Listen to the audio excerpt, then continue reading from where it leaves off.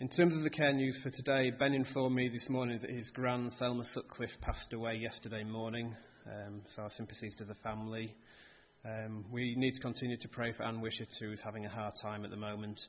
And it's good to see Hannah and Ollie, I guess, and Japheth, and all the family are over there. Fantastic, so go and make yourselves known to little baby Japheth after the service. Mike has asked me if I will do the pastoral prayer, so if there are any further people you would like us to pray for this morning, please let it be known now.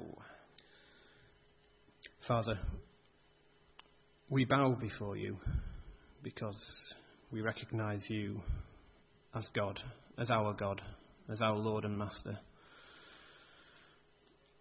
We know you to be a God of love, a fantastic God who has created this wonderful world, this universe. You have put us on this planet, and you've given us the stars to see, to understand your might, your power, your everlastingness. And Father, you also tell us to bring our cares and concerns to you. Thank you for encouraging us to do that, Lord. Thank you that you want to share in our burdens,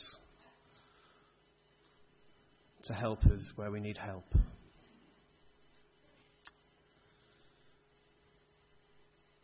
Father, you've heard of us talking this morning about loved ones that we care for. Father, we pray for your peace and your comfort on the family of Selma as they come to terms with losing her at this time. Father, death is one of those things that we have to deal with. It's one of those things that you have to deal with. Father, help us to seek comfort in you, knowing that you know what we go through. Father, again, we pray for Anne. Provide us with opportunities to come alongside Anne, to strengthen and encourage her, to just be an ear if she needs to talk. Help us to ease the burden of what she's going through at this time. Father, it's also good that we can come and rejoice in things that you've blessed. To be able to see new baby Japheth today and to bring Hannah and Ollie and the family together here with us. It's good to know that you heal. And we thank you for the blessing of healing upon Colin as he recovers from his stroke. That his vision has returned to him. I know lots of people suffer from not being able to see clearly, Father. Being able to see is a wonderful blessing that you bestow upon us, and we thank you for it. And this coming week, Father, your church is going to be a busy place. It's going to be full of children who are going to come and get to know your prophet Daniel, and to understand the things that he went through, and hopefully learn more about you and your plan for this world. Father, bless those children as they come, and may their ears be keen to learn about you. Bless all those involved in the work. Encourage them and strengthen them to do your work.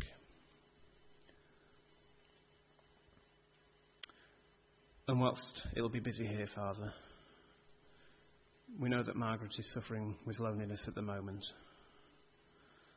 Father, we pray for Jan and the family to know what the right thing is going to be to do in the future, that the way forward be made clear to them.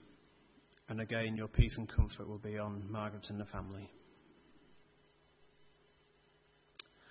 And Father, we pray for Des and his work, and for Phoebe in her support of Des. The hardships and whatever troubles Des is facing at the moment, Lord, we pray again that you bring a way forward and a resolution to what's happening. And in so doing so, Phoebe and Des give you praise and glory. Father, we thank you for having an ear that listens to our prayers as we share our concerns with you.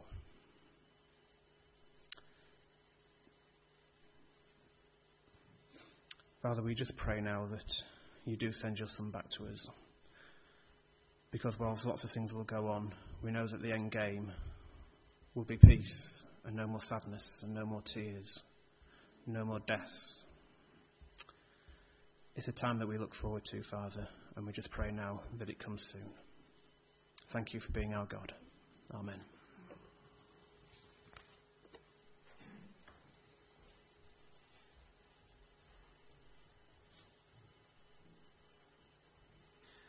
We're going to read together in a minute or two from the daily reading plan from Mark 16. It's about the resurrection. And we've got a few thoughts throughout this morning centred around the resurrection and some of the other themes from Mark 16.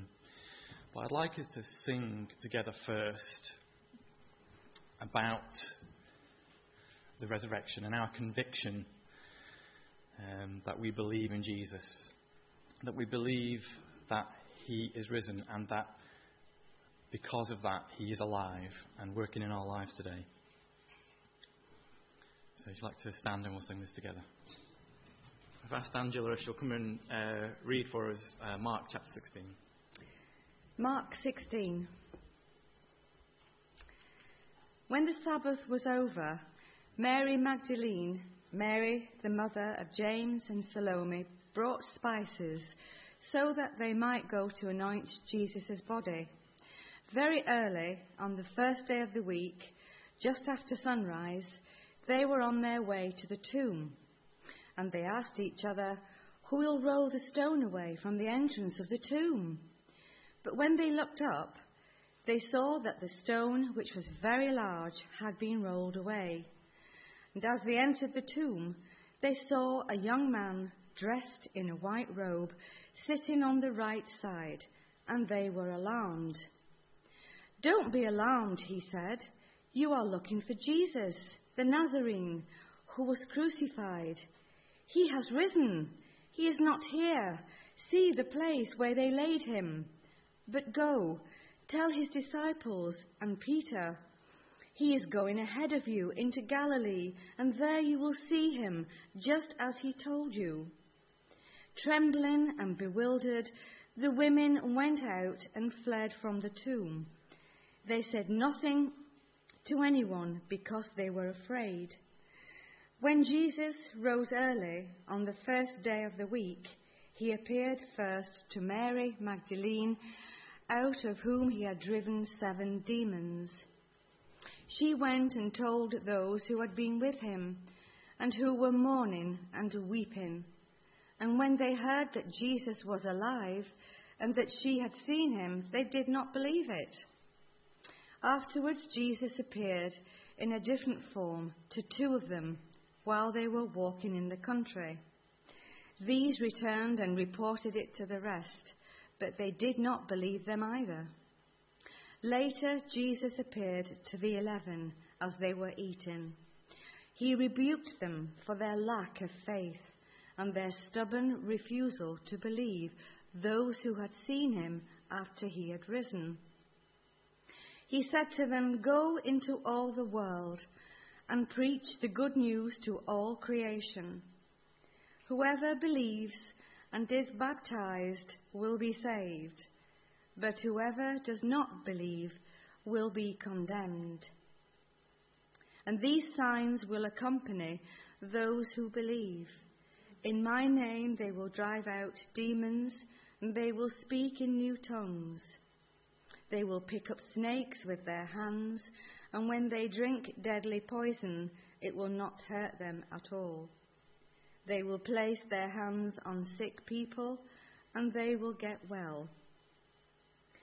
After the Lord Jesus had spoken to them, he was taken up into heaven, and he sat at the right hand of God. And then the disciples went out and preached everywhere, and the Lord worked with them and confirmed his word by the signs that accompanied it. So, we're starting in Mark 16, and we're looking at what happened to the followers of Jesus, his closest and most faithful disciples. They went on what can be described in an understated way as a dramatic journey. And at the end of that journey, they were utterly changed. And I'm hoping that as we take a little bit of a look at that journey, that we can follow along, and hopefully we can be a bit changed as well, in the same way.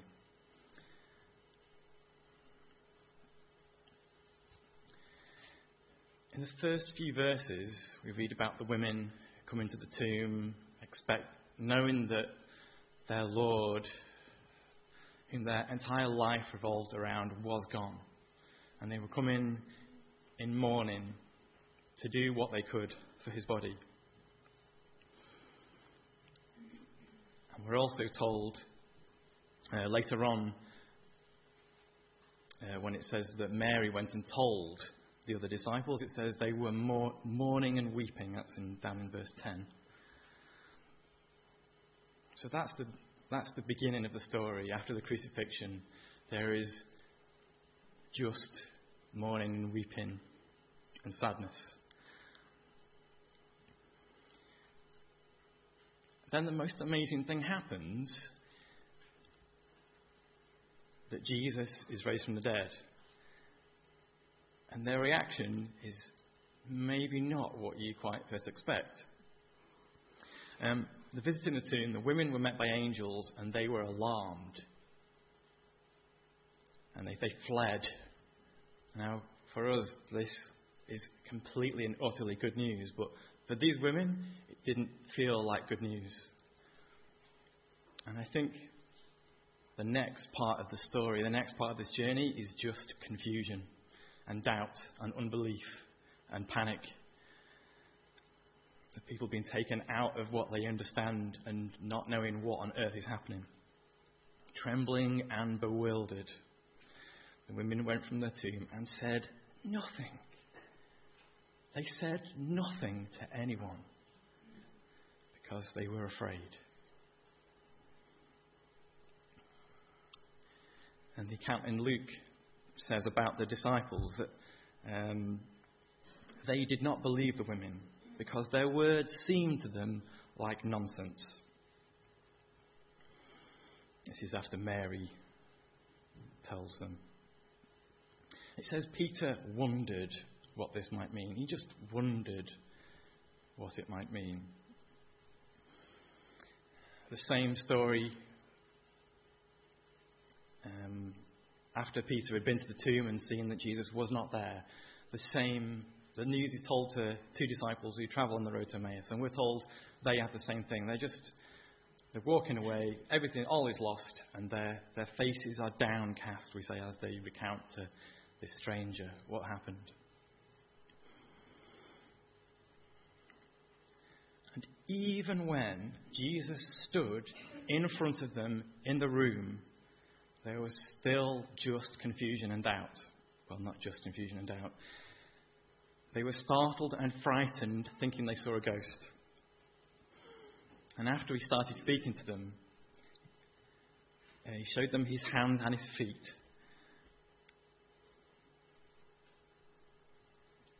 And it says they still did not believe it because of joy and excitement. So this huge thing that has happened is taking a very, very long time to sink in. And the two on the road and the other disciples, the 11, hear a rebuke from Jesus. How foolish you are, and slow to believe all the prophets have spoken. Did not the Messiah have to suffer these things and then enter his glory?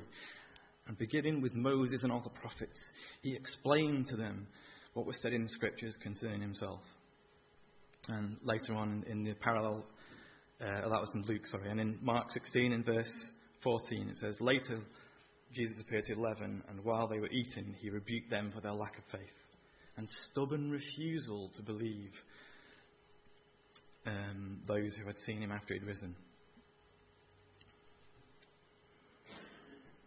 Wouldn't you have loved to have been there, though? The two on Emmaus who said that didn't our hearts burn within us as he told us, as he unlocked the scriptures and said, this is what had to happen. You should have known.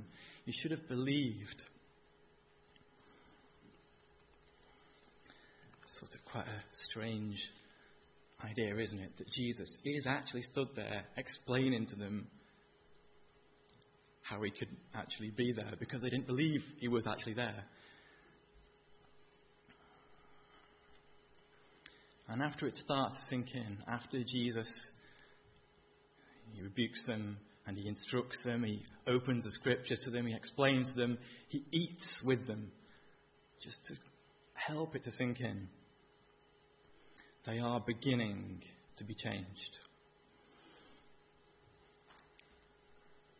And he said to them, Jesus said to them, "Go into all the world and preach to all creation. Whoever believes and is baptized will be saved, but whoever does not believe will be condemned." So that's the journey. I'm going to think a little bit more about that last part of the journey, this Great Commission, as it's called, that Jesus gave to his disciples. Mourning and confusion, doubt and unbelief, through sheer joy and excitement, experiencing rebuke from Jesus, instruction from Jesus, fellowship, sharing a meal, and being given a huge, big responsibility and part to play. And there are also, we read in other accounts, as it starts to sink in, they're left with worship. That's what their response is. When they really realise what's happened and who Jesus is and his part in all creation, they worship.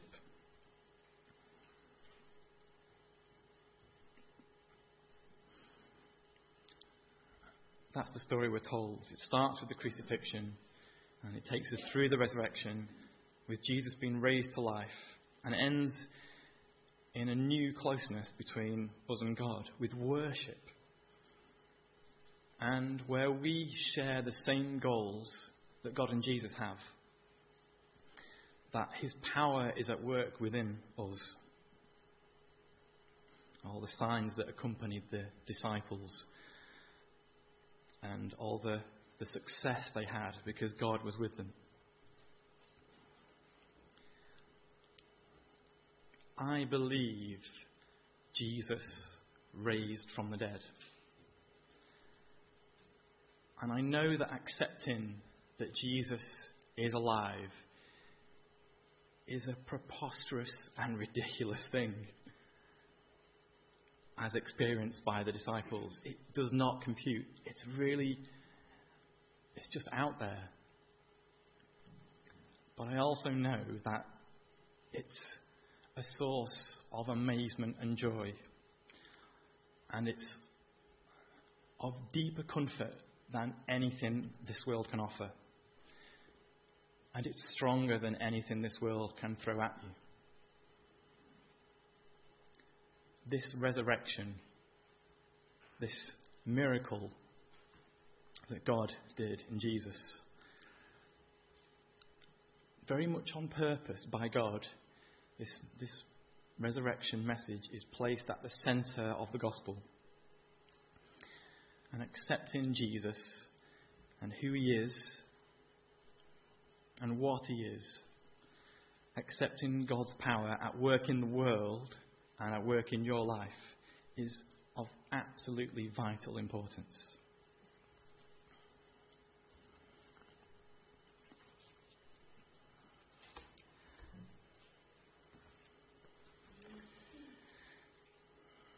We're going to break bread and drink wine to remember this, not only this miracle, but this act of love.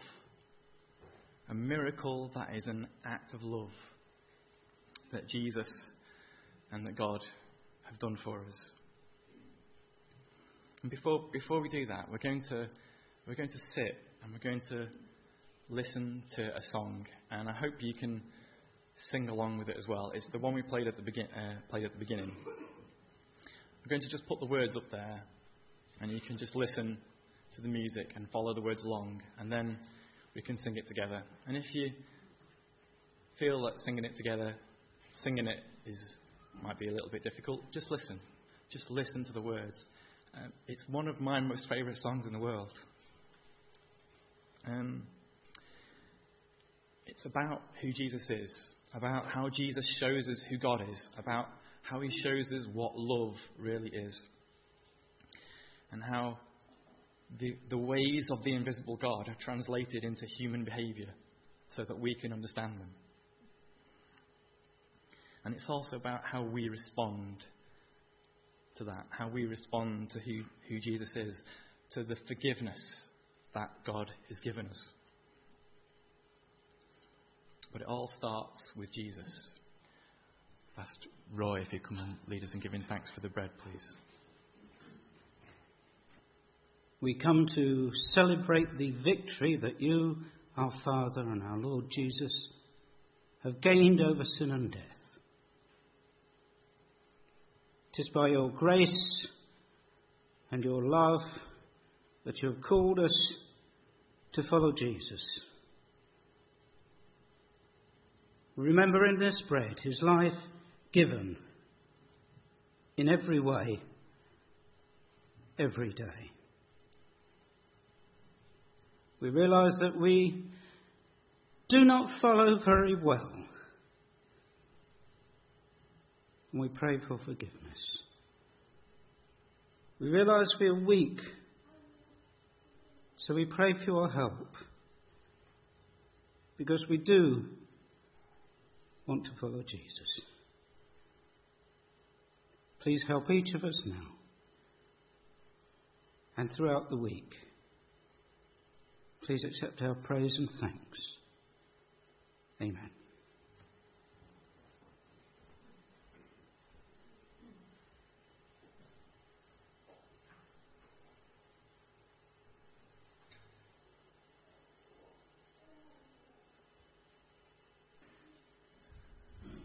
Lord Jesus, thank you for this wine and for how it helps us to remember what you did for us. Thank you, Lord Jesus, that you were willing to go through what you went through because you knew it was the only way we would understand the extent of your love and your Father's love for us. When I think of what you did, Lord, I just think what amazing strength and courage and love and faith in your Father you showed. Love for us, putting everyone before yourself.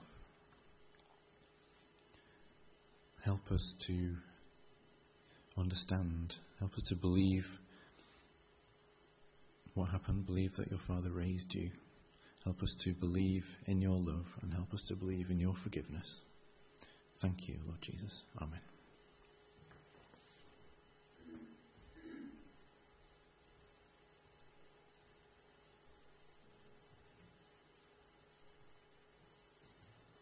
So we've remembered Jesus' love for us. And we've begun to think a little bit about our response and the response of those early disciples. Jesus is expecting a response. And we sing a song which is taken from the words of Jesus that we're going to read shortly from John's Gospel. A new commandment I give unto you, that you love one another as I have loved you.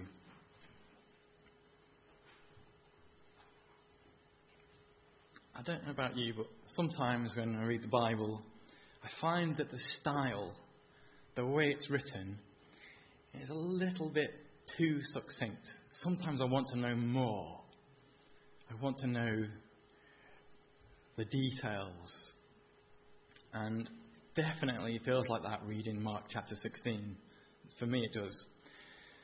It feels like lives were transformed. The world was changed in a couple of sentences. It feels like I want to understand a little bit more. How is it happening? How does it affect me? I want to know more. So we're going to spend a few minutes just digging into some of those final verses of Mark 16. And we're going to do that by looking at some of the other things, some of the later parts of the story that happened from the apostles, and also some of Jesus' words, which hopefully will shed some light. We're going to start, we're going to have another reading, and Angela's going to read this for us, and it's 2 Corinthians chapter 5. Sorry, Angela's already read. You're getting worried there. Maureen's going to read this for us.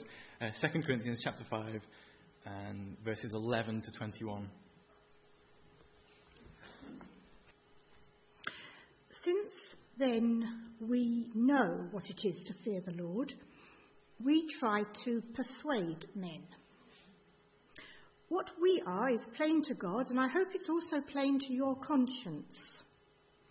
We are not trying to commend ourselves to you again, but are giving you an opportunity to take pride in us, so that you can answer those who take pride in what is seen rather than what is in the heart. If we are out of our mind, it is for the sake of God. If we are in our right mind, it is for you.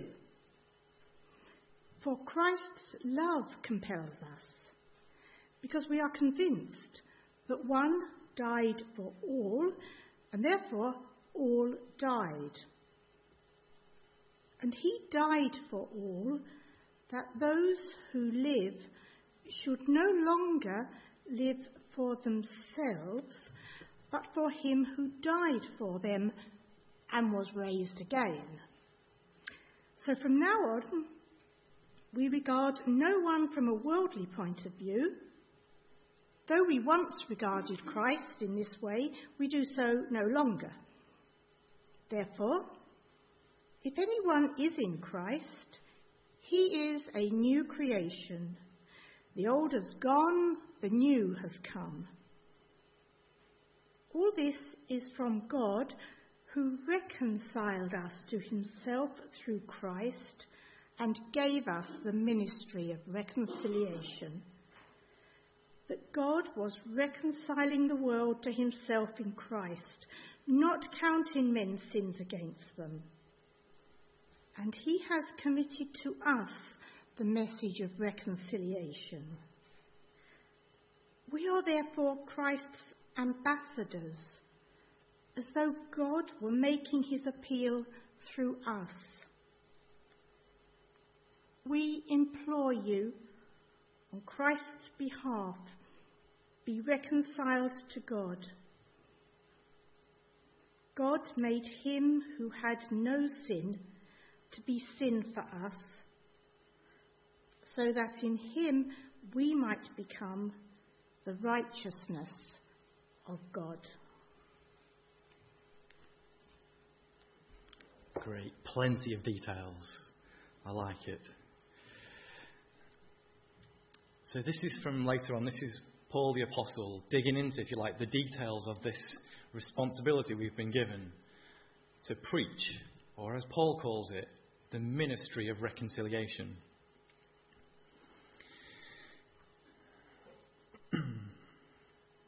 So some of those details, the mechanics, how does this work? In verse 14 it says this.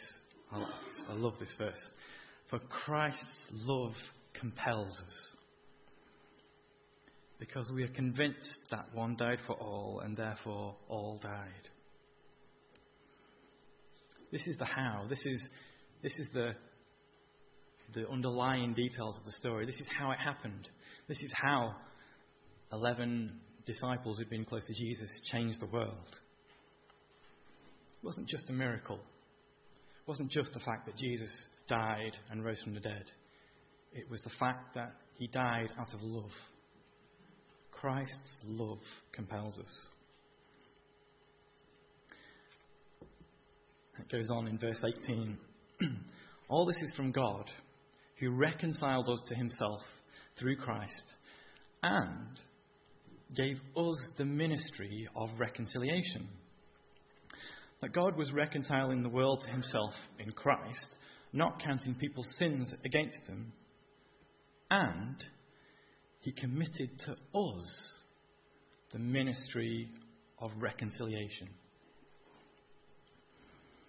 So, God reconciled us to himself through Jesus. Or he has put Jesus at the centre of this message and the resurrection. And then God hands over this ministry of reconciliation, this vitally important work that brings us back to God, and he hands it over to us so that this bunch of idiots here can mess it all up. Because obviously it can't be that important then. If that's what God is doing, he started it off, he reconciled the world to God, and then he just handed it over to us. You carry on with this, I'm not interested anymore. I actually think that it's exactly the opposite. That this reconciliation is so important that we need to experience it. We experience it from one way. God reconciles us. But that's not enough. God wants us to experience it more. I know, I'll make them experience it from the other way around. They can experience me reconciling other people from my side. And they can know it inside out, upside down, back to front.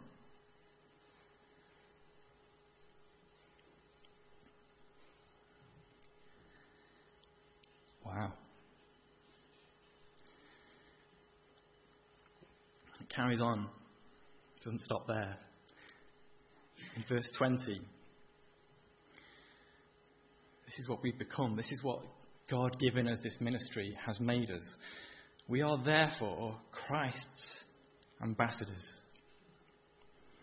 As though God were making his appeal through us. We implore you on Christ's behalf, be reconciled to God. God made him who had no sin to be sin for us, so that in him we might become the righteousness of God.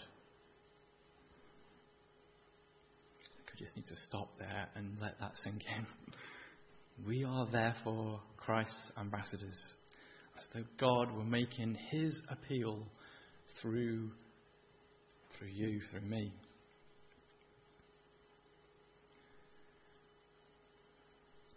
Okay, so that's it. That's all we have to do. Oh, well, at least we know what our role is now. All we have to do is represent Jesus. That's easy then.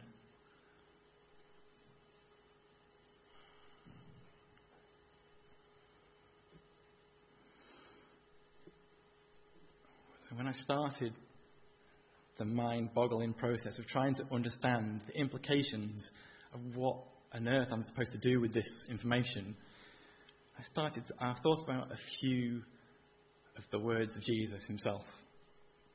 And he talks about the details of how this is all supposed to work, how we're supposed to be Jesus to other people, how other people are supposed to understand about Jesus from us. And some of the words we sang in a hymn before we started.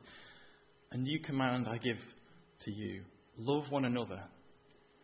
As I have loved you, so you must love one another. By this, everyone will know that you are my disciples, if you love one another.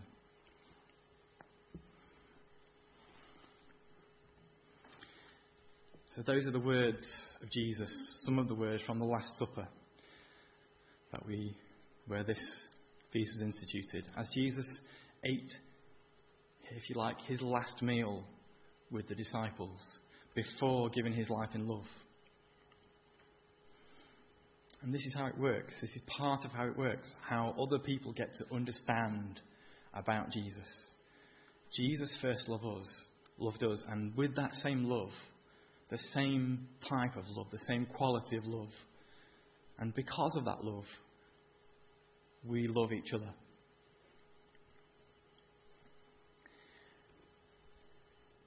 Another passage came to my mind thinking about this whole idea that how we represent Jesus to others, and it's from later on in John's Gospel. I'm going to read it to you. It's starting at John chapter 17, and it's starting at verse 20. And again, this is another passage from when Jesus was facing the cross with his disciples. He stood up and he looked to heaven and he gave this prayer. This is the last, it's not the last prayer that we know about of Jesus, but it's a very significant prayer of Jesus as he was facing the cross. This is what he desired from God as he went to the cross. So starting at verse 20, my prayer is not for them alone, meaning his disciples. I pray also for those who will believe in me through their message, that all of them may be one, Father. Just as you are in me and I'm in you, may they also be in us, so that the world may believe that you have sent me. I have given them the glory that you gave me, that they may be one as we are one. I in them and you in me, so that they may be brought to complete unity. Then the world will know that you sent me and have loved them, even as you have loved me. So Jesus, facing the cross, prayed that us, the people who have believed because of the apostles' message, that we be one, that we be in complete unity, with the same unity, the same quality of oneness that God and Jesus themselves have with each other. And that this unity and oneness with each other and with God and Jesus is the witness, is the evidence to the world about who Jesus is.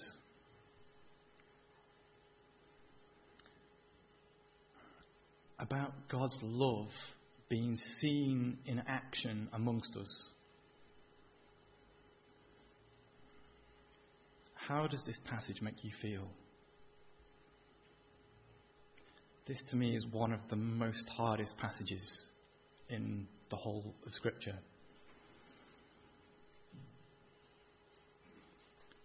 And it hits me harder than any rebuke that could have come from Jesus.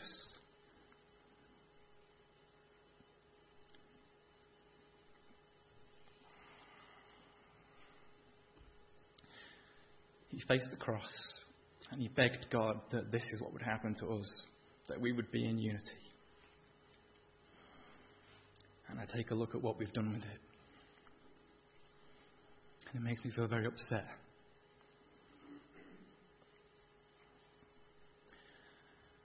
Where is the integrity of the church? Where is the integrity of God's people?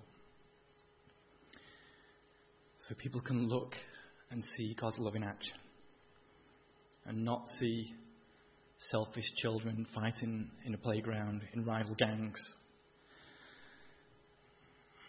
with sectarian violence in the name of Christianity, with abuse and cover-ups, with the prosperity gospel, with arguments and breakups and splits and divisions, with shouting loud about morality of society and not lifting a finger to help.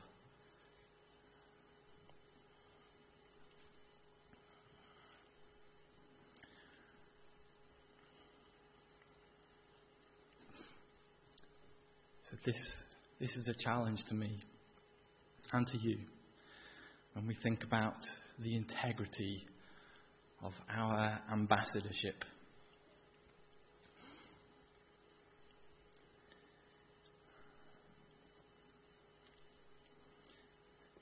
Integrity is about being consistent and genuine and honest. About your words and your actions on every level saying the same thing. For example, if we preach Jesus is risen, but then don't live our lives in a way that shows we believe Jesus is risen, that's not integrity. Or if we go on a campaign to preach about Jesus' love, but yet in our everyday conversations with other people completely forget to mention the most important fact that supposedly changed our lives, brought us from death to life, from confusion and doubt to faith and belief and great joy.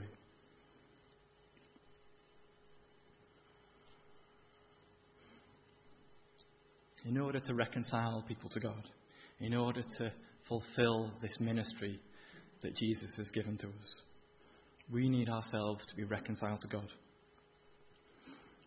And I'd like us to think just very, very briefly about what message we can preach with integrity. You see, Jesus was a man of integrity, swimming in a sea of hypocrisy.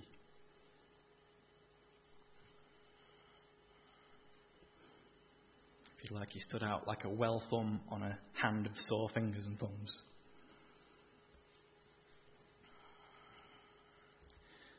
Those who met Jesus, who knew him and who heard him speak, said that he spoke with authority. That's what it says in the Bible, that Jesus spoke with authority, not like the scribes and the Pharisees. And I've always thought what that meant was when people heard Jesus, heard him speak, and knew who he was, they knew that he spoke from experience. And I imagine in my head the teachers of the law standing up to teach about God, and they say, if we interpret these laws from this passage and this passage in this way, if we take this particular interpretation of the many and follow this respected learned rabbi's opinion on this particular, and if we start with this assumption, then it's reasonable to believe about God X. That's what I imagine in my mind. People, the Pharisees, they're trying to understand God from the scriptures they've been given, and they're trying to interpret and struggling and not getting there. And that's what the people were used to hearing.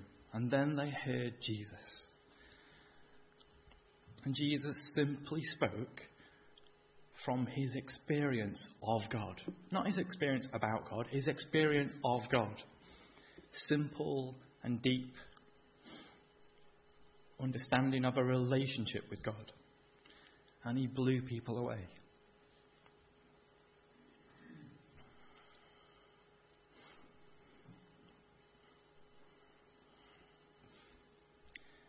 But I don't think that to have integrity in our ministry, we need to be as righteous as Jesus.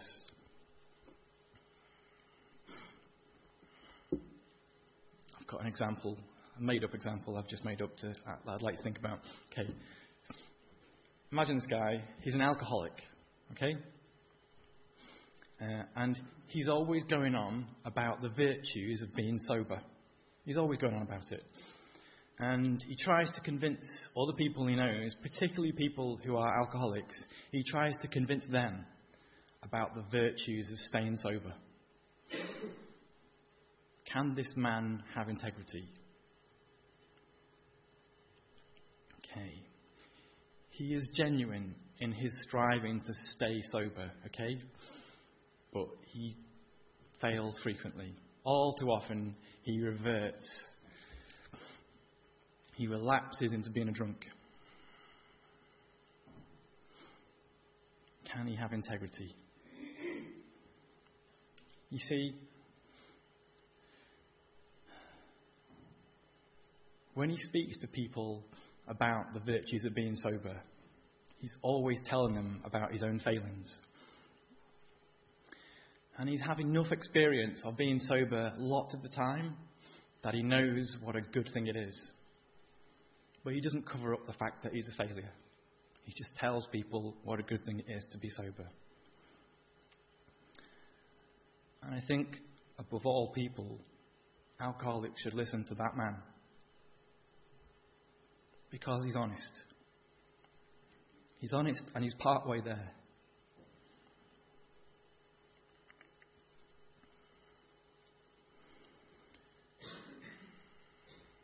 So how do we preach? How do we fulfill what Jesus has given us this ministry? We just have to pick a message that we can speak with authority. Talking about what we've experienced. It's what Jesus did. It's what the disciples did. The disciples who were witnesses. They just talked about what they'd seen, what their experiences were. There's one last passage that I'd like to finish on.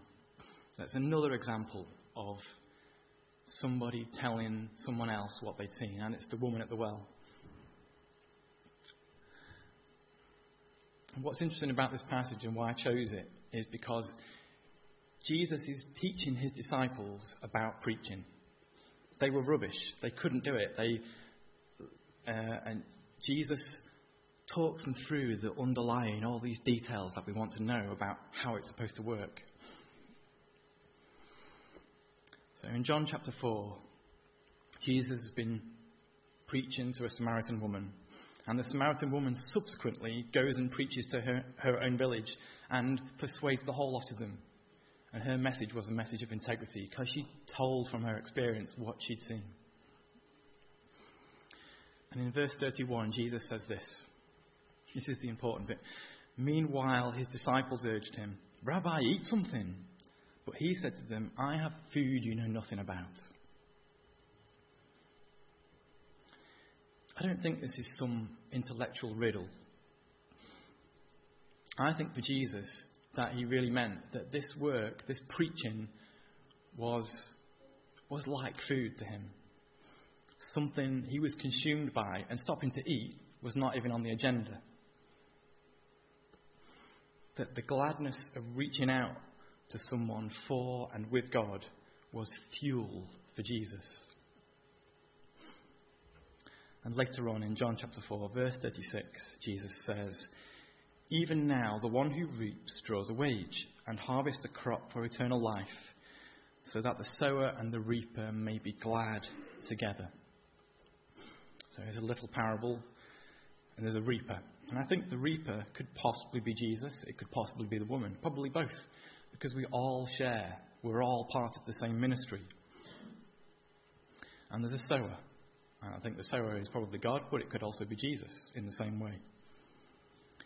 Preaching is not merely a job that we're lumbered with. It's our shared desire with God and Jesus. It's an extension of the love that we share. And it's been arranged by God that way so that we may be glad together. God wants to be glad together with us. That's why he's given us this ministry of reconciliation.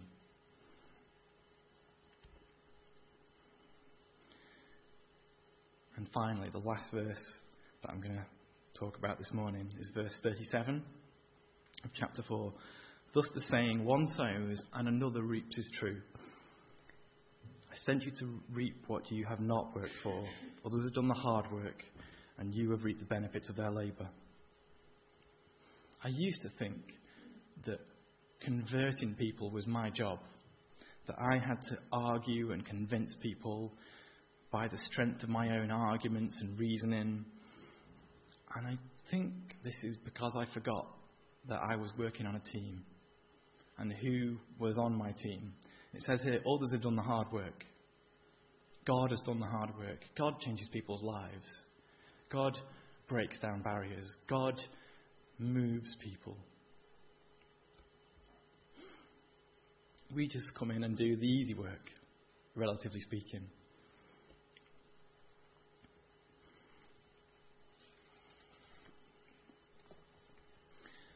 So if we are Jesus' ambassadors, we're honoured and privileged to see God working in other people's lives. If we don't get involved, we miss out on experiencing God's power.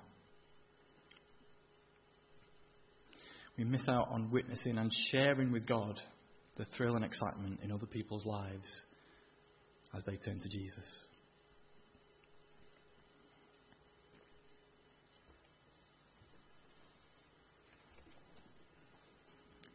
I'm going to finish by singing 2 hymns together. This is the pattern we've been thinking about this morning, the recurring theme. At first, God reconciles us. That first, God loves us. And then we take part. We take that same love and we help God. We're part of his ministry in sharing that with others. And this hymn is over and over again, that same pattern in our lives. Father in heaven, we thank you that you came to us and that you did what you always wanted to do, Lord.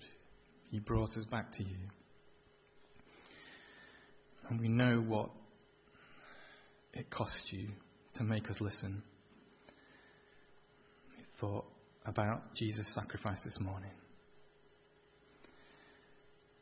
But Lord, we thank you that you raised him and that you are, along with Jesus, working in our lives.